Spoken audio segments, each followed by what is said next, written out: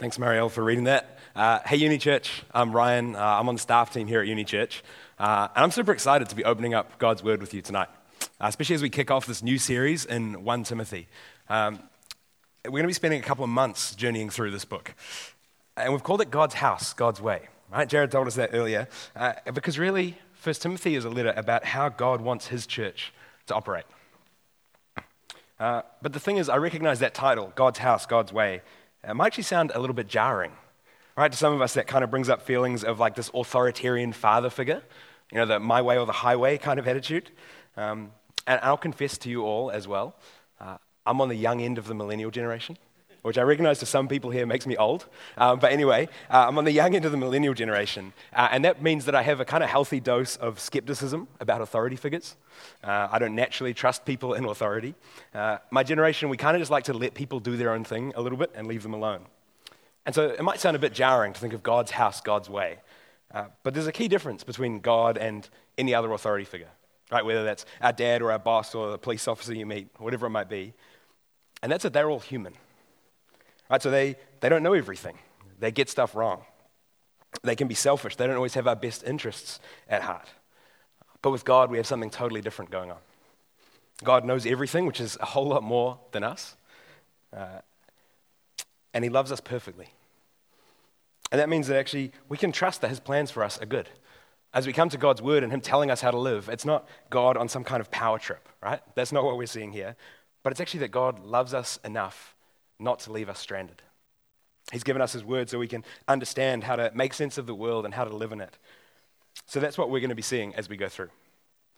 But before we kind of dive into our actual passage today, I just wanted to kind of take a step backwards and look at the whole book. What are we actually doing as we come to 1 Timothy? Kind of get the big picture of it a little bit before we dive in too much detail.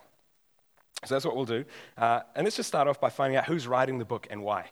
So we're going to pick it up in chapter 1, verse 1. It's always a good place to start.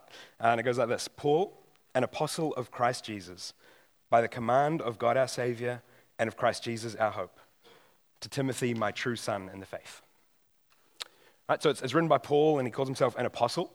An apostle is someone who'd witnessed the resurrected Jesus and also been commissioned or given their ministry directly by Jesus to go out, and they'd been entrusted with the truth from Jesus to teach it to others. They were the first kind of authorities and the leaders in the church. So that's who's writing, and he addresses it to Timothy.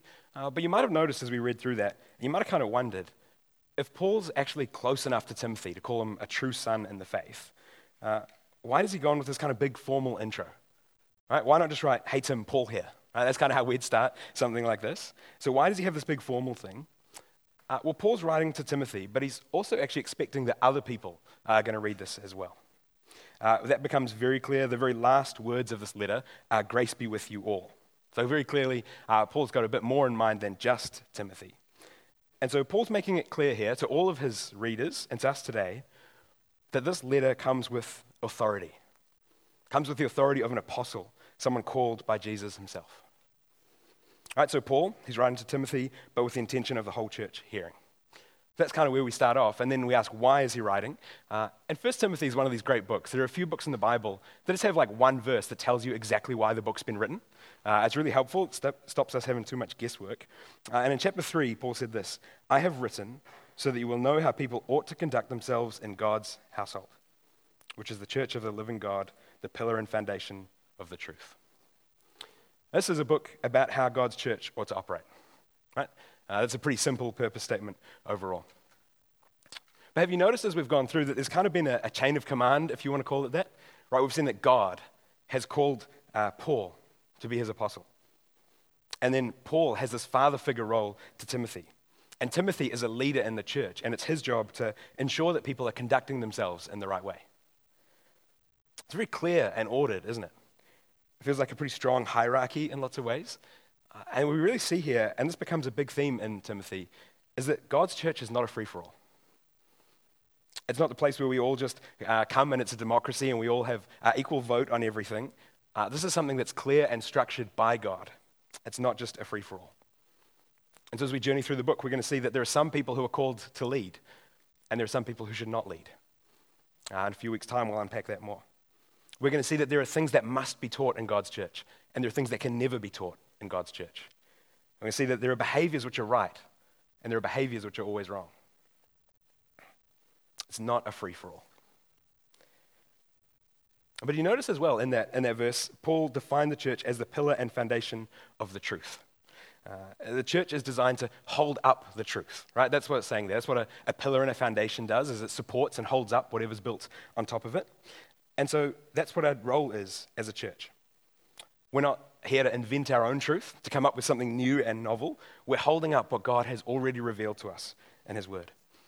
And that becomes a really dominant theme. You might even get a little bit sick of hearing it every week as we go through, that we're about truth, about protecting the truth, about resisting false teaching and rejecting lies, whether they come from inside or outside the church.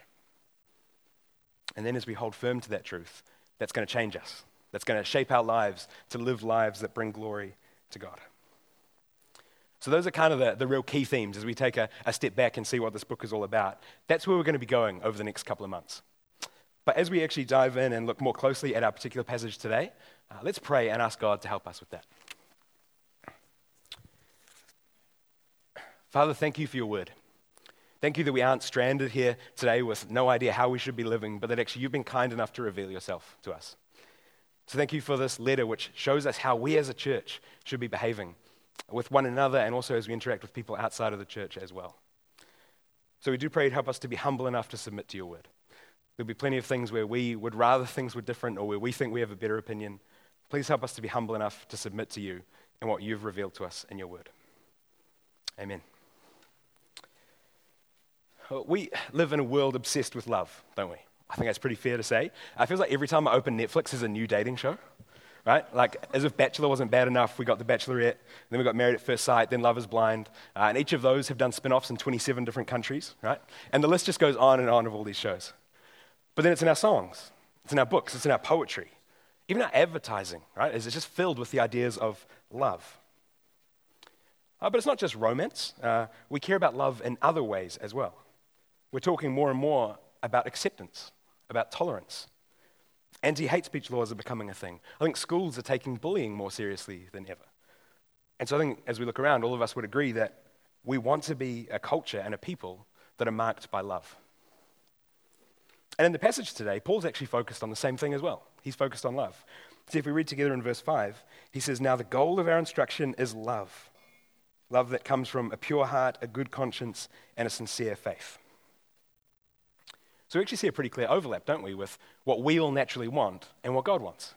So you kind of think this is going to be an easy one, we're not going to have any troubles with this, but this is where we have to be careful, because we can all say the word love, but mean really, really different things. In fact, I want to say to you that how God defines love is going to clash with how our culture defines love. Maybe even with how you and I have defined love. Because even in the passage we just read, right, as Marielle read it out for us, it might have kind of struck you a little bit. It kind of jumps out as we go through. This passage addresses males who have sex with males. It addresses homosexuality. And we've all heard again and again, haven't we, that the Christian view on homosexuality is unloving. It's unkind. So who's right? These views can't both be right. So either we're going to take society's view or we're going to take God's view. So let's look at our passage then, and let's see how Paul shapes that. Maybe even reshapes our picture of love. Let's read on together and back in verse 3. "As I urged you when I went to Macedonia, remain in Ephesus so that you may instruct certain people not to teach false doctrine." Okay, so there's a problem in Ephesus, and Timothy's there to address it. Right? There's false teachers hanging about, and his job is to silence them.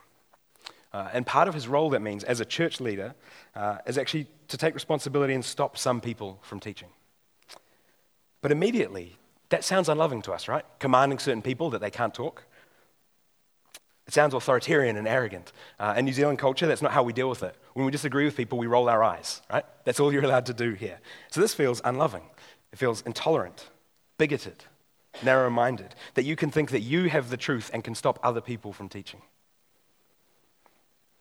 Because we live in an age of social media where everyone gets a voice. Right? You can start your own YouTube channel tomorrow, and you can broadcast your voice all around the world talking about whatever you want. It can be something you've dedicated your life to and you're one of the experts in the world, or it can be something you've never thought about before today. Doesn't matter. You can start talking about it and broadcasting it. See, we have this thing that just because you're a living, breathing human, you have the right to speak. That's something we value as a culture, right? And so Paul sounds unloving here when he tells Timothy to stop people from speaking. But actually, I think it's really interesting to look back, and I'm sorry to bring this up again, but how we handle things around COVID, right? The dark time in our lives. But people use social media to spread all kinds of different opinions, right? All kinds of different things were said on there. And that actually pushed Facebook and Twitter and YouTube and all the like to come up with these new tools of how they censored things, how they dealt with misinformation. They got these warning labels on every second tweet or Facebook post telling you that, well, this might not be true, and all the rest of it. And we even heard Jacinda Ardern's, I suppose, infamous quote now, where she said, "We will continue to be your single source of truth. Unless you hear it from us, it is not the truth." Now, I don't really want to talk about the details of COVID policies and the right or wrong way to respond to that. That would just distract us. But isn't it really interesting that as soon as our lives are on the line, all of a sudden truth matters more than everyone having a voice? It became about experts and authority figures. Not everyone's opinion is equally valued anymore. Because see, when it comes down to it, when it comes to issues that really actually matter, all of us, if we're honest, recognize that the truth is important. We recognize that protecting the truth matters. And where could that be more true than in God's church, right? We're dealing with things that have eternal value, the most meaningful things we could be dealing with. And so we have to care about protecting the church, protecting the truth. See, God loves his church. All of us today. If you're someone who trusts in Jesus, then God loved you enough to send his son to die in your place, to save you from your sin, so that he could bring you into this community called the church. How would he not then protect that church? Right? Obviously, if he's going to do that, he's going to protect the church. And the way he's done that is to give us his word so that we can know him, so we can know the truth and hold fast to it. So we have to take God's word seriously. We've got to use the time God's given us, the brains God's given us, to actually know it well and let it correct us. But also, and sometimes this is the harder part, we have to let it correct others as well. So I want to ask you today, do you love people enough to correct them when they're wrong? To show them when they're in error? Because God, through Paul, says that's loving. Right? Do you follow that argument? We saw him say that the goal of the instruction was love. So the goal of Timothy instructing people to be quiet, to stop teaching, stop talking, is love. Now, unfortunately, I've got to put a whole bunch of caveats here because people like to get this very wrong as well. This doesn't make it our job to run around looking for everything we can critique, everything we can pick on, everything we can pull apart. That's not our job. We need to ask ourselves if we're actually the right person to have this conversation. But if you do know someone, you actually have a meaningful relationship with that person. Maybe they're a friend or someone in your Connect group, or sometimes even a family member. And they're believing something that's wrong. And we actually mean wrong, not just against my personal preferences, right? But you have a relationship with someone who's believing something wrong. You have a responsibility to lovingly discuss that with them, to help them see how they're wrong. Because when we choose just to say nothing, right, we call it keeping the peace. Or we say it's more humble. It would be arrogant of me to say I'm right and that person's wrong. But we're actually making an idol out of our comfort. I think that's what we're really doing. Because dealing with and confronting error in people's lives is awkward. Right? It leads to conversations that we wish we wouldn't have to have, uncomfortable situations. And so we choose to say nothing and just keep the peace instead. See, we're loving ourselves and our comfort more than we're loving that other person. That means we're loving ourselves and our comfort more than we're loving God's church. So, will you love God's church and the people in it enough to deal with error? To have those uncomfortable conversations? Because in God's house, protecting the truth matters. But then moving on from that general idea, Paul gives a couple of particular examples. Right, you heard it as Marielle read it out. We have the myths and the endless genealogies. But if you're like me, you read that and you're like, man, that's just nowhere near specific enough. I want Paul to name names. I want to know exactly the right things and the wrong things to believe. Myths and endless genealogies feels kind of vague. But we do get a little bit of an idea of what's going on. These myths and genealogies, they seem to lead to empty speculations. So it seems like people are just caught up in the weeds. Right? They're spending all their time and energy on stuff that doesn't actually matter. Debating stuff that God's word doesn't actually talk about. Maybe because they find it interesting. Maybe because it makes them look really intelligent when they have all this knowledge that no one else has, this kind of special secret knowledge. I think we kind of see some similar things today when people get caught up in mysticism and these spiritual experiences, and they think they're on a higher plane than everyone else and just have this knowledge that no one else has. But whatever exact teaching Paul is addressing, it's not just that matters, but actually he's laying down a broader principle for us. You see that as we go through? Let's read on from verse 4. Picking up partway through, when talking about the myths and endless genealogies, he says, "These promote empty speculations rather than God's plan, which operates by faith. Now the goal of our instruction is love that comes from a pure heart, a good conscience, and a sincere faith." Do you see the way he's kind of presenting two alternatives to us there? Right, there's two different types of teaching. There's some teaching which promotes empty speculations rather than God's plan. It pulls people away from what God is actually doing. It pulls people away from his gospel and his kingdom. And he says that Christians shouldn't have anything to do with that kind of teaching. But then here on the other side, we have the teaching that Christians should be all about, right? It's teaching which leads to love. The kind of love that comes from a pure heart, a good conscience, and a sincere faith. A good heart, a pure heart, a good conscience, a sincere faith. We're kind of just describing the Christian there, right? And so the idea is that teaching that grounds people more deeply in their faith, more deeply in what God has done, and leads to them loving. That should be the goal of all Christian teaching. See, true teaching is centered on God's plan and Jesus' work. False teaching turns aside to anything that can distract us. Those are really the two alternatives we have. So we have to ask ourselves, does our teaching, or maybe more relevant, just does our discussion lead people toward God's plan for us and understanding that? Does it lead people toward a pure heart, a good conscience, a sincere faith, resulting in love? Or does it distract people away? See, this really stood out to me as I was going through, because often, if I hear the term false teacher, I immediately think of people who are malicious, right? They're intentionally trying to deceive and lead people away. And that can definitely be the case. You know, we think of the TV preachers, right, who say, well, if you just give more money to me, then God will make you rich. The people who perform fake miracles to try and build up their own fame, or the people who just explicitly deny Jesus. But here, Paul's not just concerned with that, but also meaningless, irrelevant, or pointless teaching. It's speculation, he says. It's not actually based on God's word. And so false teaching is not just the malicious, intentional stuff. It can be that. But sometimes it's just misguided, foolish, empty discussions. Discussions that might seem interesting or novel to us, but distract people away from God's truth. Do you resonate with that at all? Are your discussions normally pointless and irrelevant? Maybe think about the conversations you tend to have with people here at church, right? Is your goal in those conversations to build people up? Obviously, that doesn't mean we never have lighthearted conversations or we never tell jokes. But ask yourself honestly, are you characterized by just kind of foolish talk? How about in your Connect group? Are you the person who's always leading the group off track? You know, you find a million different rabbit holes to chase with your group.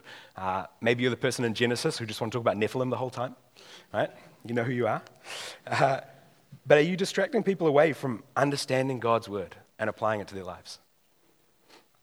Maybe if you see a bit of that in yourself, as you're contributing to Connect group, ask yourself, is this actually going to point people toward Jesus? Or is this going to distract them away? Is this building people up, or is it turning them aside? I actually find this pretty convicting. This is an area of my life I have to be pretty careful because historically I've suffered from something called young man syndrome. That might sound made up, but I Googled it and a definition came up, so that makes it real. So young man syndrome, I found this on Google, so you can trust it. Young male syndrome refers to the tendency of adolescent and young adult men to think and act in more aggressive and dominant ways. A lot of young men, although not exclusively young men, but a lot of us, we tend to enjoy debates, right? Particularly we like winning debates. It's where we get to show our mental domination over people, right? It's a good time. And as Christians as well, hopefully we're people who care about theology, right? Theology is kind of knowing and understanding God. And so that means that us young guys can find ourselves in theological debates a lot. But sometimes I'm actually more interested in winning the debate than in building the other person up. My motivation isn't truth, but winning. So we've already seen that we need to correct error. So I'm not for a moment saying that we should never disagree with anyone. But if I'm honest, sometimes I see these discussions with people as kind of theological boxing matches. Right? And my goal is to knock the other person out, not to build them up. Maybe you see that in yourself. So next time you're about to go to war with someone, ask yourself, am I doing this to build the other person up? Am I actually the right person to correct this error? And maybe you actually even need to ask, does this matter? Or do I just want to fight anything that I can? Because otherwise it's very easy to end up in fruitless discussions, isn't it? Just empty discussions, where all that happens is people are hurt and distracted away from Jesus, not pointed back to him. See, the most loving conversation we can have is the one that keeps the main thing the main thing. Doesn't get distracted and pulled aside into the weeds, but points people back to Jesus. Those are the kind of conversations, the kind of teaching that we should be about as a church. But then Paul carries on, and he kind of zones in even further and talks about the law and how that's being abused in Ephesus as well. Sounds like there's some problems here. So let's read on from verse 7. They want to be teachers of the law, although they don't understand what they're saying or what they're insisting on. But we know that the law is good, provided one uses it legitimately. All right, so on top of all their nonsense discussions and all the rest that's going on about it, all their myths and endless genealogies and this stuff, they want to teach the law, but they're ignorant. Paul said they don't understand what they're saying or what they're insisting on. It's kind of like that one friend we all have who's broke but is always telling us how to invest our money, right? You know that guy? They want to be teachers, but they haven't got a clue what they're talking about. And so the people here who want to be teachers of the law, they don't recognize that there's legitimate and illegitimate ways to teach that law. See, when you use the law rightly, it's a good thing. It's a beautiful thing. But when you get the law wrong, it's crushing. It's an awful thing. It's not as simple as saying teaching the law is good. It's not as simple as saying teaching the law is bad. It's actually how you teach it that matters. So naturally we ask, what's legitimate? Paul goes on, let's read verse 9. We know that the law is not meant for a righteous person, but for the lawless and rebellious. Now on the surface, that's kind of a slightly confusing comment. Is he saying that the law isn't for us Christians? Is that what that means? Can we just say we don't care about the law, just chop out the first 5 books of our Bible where God revealed the law, we don't need that? What does it mean for the law to be for the lawless? Aren't the lawless and rebellious the people who care least about God's law? What's he actually saying? I think it's a pretty simple point if we actually think about it for a second. He's basically saying, if you're not doing anything wrong, then you don't have to worry about the law. We have the same thing when we talk about someone having a run-in with the law, right?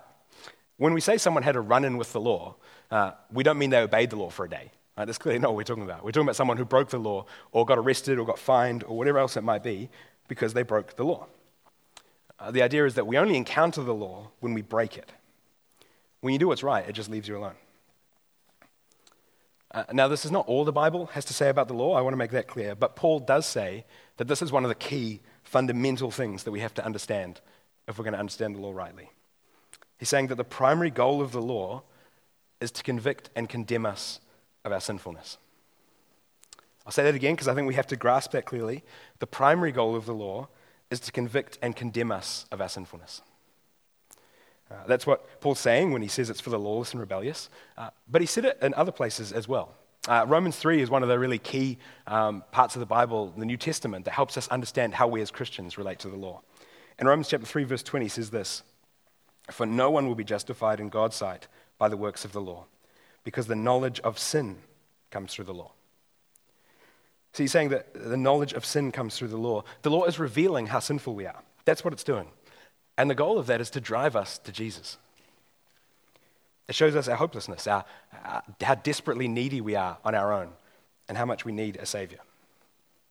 That's what the law is primarily trying to do. So if that's the legitimate use of the law, then what are the illegitimate uses? What are the ways that people get the law wrong?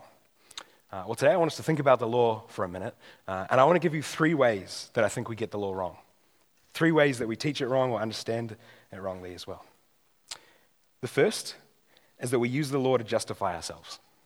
Right? We look at God's law as if it's just a set of scales where we can weigh the good and the bad. And we can say, well, I've obeyed 7 laws this week, but I've really been struggling with these 2, and kind of view things that way. We evaluate our lives and we hope that we've done enough for God. But the thing is that God's law is not about weighing good or bad. People often think of it that way, but that's not how it works. God requires perfect obedience to everything He said at all times. So you have to ask, have I ever lied? Have I ever hated or lusted? Have I been greedy or envious? If you've done any of those things, and let's be honest, we all have. We've probably all done all of those things. Then we don't measure up. We don't meet the standard of God's law. That's what we just read in Romans 3, verse 20. No one will be justified in God's sight by the works of the law. And God lovingly reveals that to us, to drive us to Jesus, to drive us to trust in Jesus, not our own works. But I'm guessing if you're in the room tonight and you're a Christian, you've heard this before, right? You might have even started to switch off and you're waiting until I get to something interesting. But don't do that, right? Because even as Christians, we can still fall into this. Let me show you how that works. Do you sometimes feel like you're not good enough for God? You feel like you've sinned too much? Are you someone who's struggling with feelings of guilt? You definitely trust in Jesus. You recognize that you need a Savior, but sometimes you feel like your life just doesn't measure up. So you never have any confidence.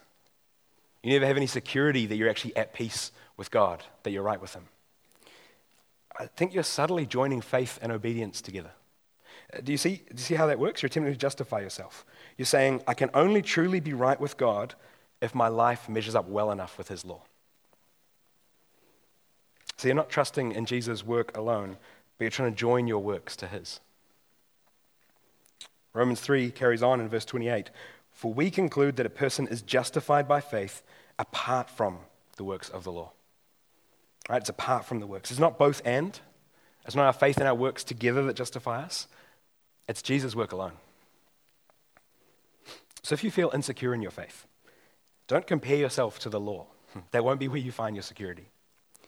Remind yourself of your perfect Savior, the one who kept the law perfectly in your place, and learn day by day to trust Him more. Now, I want to make it clear, I'm not saying that how we act, how we live, doesn't matter. 1 Timothy is going to make that abundantly clear. We're going to see all through that the gospel changes how we live. There are fundamental things about us as Christians that should be different. So I'm not saying it doesn't matter how we live. But when it comes to being at peace with God, your works will never contribute to that.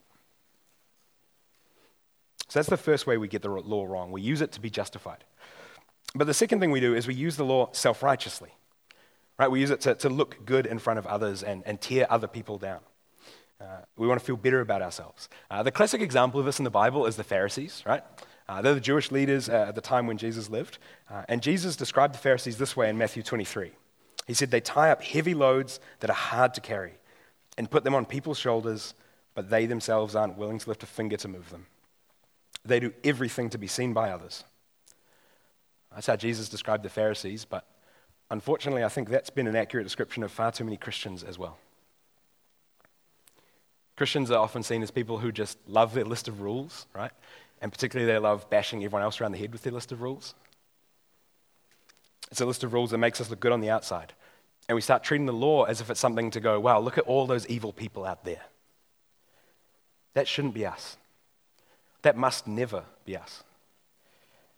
When our first thought is how we can apply the law to everyone else around us instead of ourselves, we've already missed it. We have to first apply the law to ourselves, and that can only lead us to humility, to see again how hopeless we are apart from God, and to see God's kindness to us in saving us from that condition. Let's try a little thought exercise with it. I want you to be honest with yourself. We heard the list of sins read out earlier. I'm going to read it again, starting in partway through verse 9. It talks about those who kill their fathers and mothers, murderers, sexually immoral, males who have sex with males, slave traders, liars, perjurers. As you heard that list, was there a part of you that went, well, yeah, I've lied, but otherwise I'm doing a pretty good job? I feel that, right? As we read these kind of lists of sins sometimes. It's the seed of using the law to feel good about ourselves, rather than actually seeing how offensive it is to God that I would break any of His commands. The law should make me see my sinfulness more, not just use it to prop myself up and feel good about myself. We get the law wrong when we use it for self-righteousness. But the third and final way I want to talk about, we get the law wrong when we use the law apart from Jesus. Okay, Jesus said this in Matthew chapter 5. He said, "Don't think that I came to abolish the law or the prophets. I did not come to abolish, but to fulfill." Right, Jesus says that he fulfilled the law. And that means that in some way, the law was pointing forward to Jesus. And so if we know that, we can't just go and read God's law and act as if we can read it without any reference to Jesus. Because see, even when we understand that we're justified by Jesus' work alone, we're not trying to justify ourselves. We're genuinely wanting to apply the law to ourselves. So we're not just being self-righteous and judging. We can still get the law wrong. Because we go back and we read it as if it's just a list of moral rules. And we just work harder and harder at keeping them. See, that's not what the law was designed for. It's meant to point us forward to Jesus. We've already seen a little bit of that when we've talked about how the law shows us our sinfulness and points us forward to our need for a Savior. But that's not something we just do once and then you get saved and now you can forget about it. We need that every day to be reminded of just how much we need Jesus. But there's another way that the law points us forward to Jesus. I think as we read the law, it should amaze us. It should amaze us that Jesus could keep the law perfectly. As you think about all that the law requires, it would be a hard job to remember all of the laws, let alone keep them all. To think of the way that Jesus could perfectly submit to the Father, even though he knew that would lead him to the cross. Have you thought about the fact that Jesus loved his neighbor perfectly, even though he knew his neighbors were going to be the ones who crucified him? He sustained their heartbeats. He loved them actively as they were killing him. So as we read the law and we see how high the demands are, and we just go, man, how could anyone ever keep this? We should be amazed that Jesus was the man who could do that. That he could live that perfect life. And as we become more amazed by Jesus, we're going to grow to love him more. And as we grow to love him more, that's going to change how we live. So the law is still going to change us. And in fact, even as we want to change and be more like Jesus, the law is going to guide us in that. Because it's going to show us what God cares about. It's going to show us the things that God loves. So it's still relevant. But if we just look at the law on its own, and just think we can look at a list of rules and change ourselves, we never get anywhere. Best case scenario, we just make hollow outward change. See, meaningful change is only going to come when we see Jesus more clearly. That changes our hearts to love the things that he loves and desire what he desires. So when you read the law, don't miss out by just seeing some big long list of rules. Let the law actually point you back to Jesus. Back to the glory of God displayed in the gospel. And all of these things we've talked about, it's a pretty unique picture of love, right? When I said we're going to talk about love, I'm guessing this isn't how you thought it was going to go. But we see that as a church, to be loving is to stand for the truth because we love God and we love his people more than our comfort. So we're willing to have those uncomfortable conversations, those awkward situations, but that actually lead to people standing firm. We avoid those fruitless and pointless debates and conversations because they just distract people away from Jesus. We love them enough to put them trusting in Jesus ahead of me looking smart or me having my curiosity itched. And we use the law legitimately because when we use the law wrongly, we crush people. Can you see that? Even though this sounds different to how we would normally think about love in our culture, the just kind of tolerance, acceptance, and all the rest of it that comes along with that, this is actually a far better way to love one another. So let's pray now that God would help us to be a church that loves like this. Let's pray.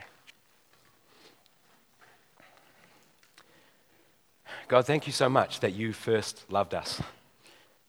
There was nothing lovable in us, and yet you chose to send Jesus for us. And please, would that motivate us to be a people who love as well. It's very easy to use that word love and mean all kinds of different things, but as we've seen in your word, it means some costly things. It means doing some things that run against our culture and even against what make us comfortable. So we pray that you would help us to submit to you on this, to actually love the way you've called us to love. And as we find temptations in life to be distracted away by the truth, we pray you would have people in our lives who can bring us back to the truth. As we have friends who turn aside, maybe to irrelevant discussions, maybe to puffing themselves up, maybe to using the law wrongly, help us to love them enough to speak into their lives and point them back to Jesus. And all of us, we want to be a church that stands firm, trusting in your Son to the last day. So please help us to do that. We pray for this in Jesus' name. Amen. You've been listening to a sermon recording from Auckland EV. We hope you found it helpful, and if you'd like to find out more about Jesus or about church, we'd love to get in touch. So check out our website at aucklandev.co.nz for more details. Thanks for listening.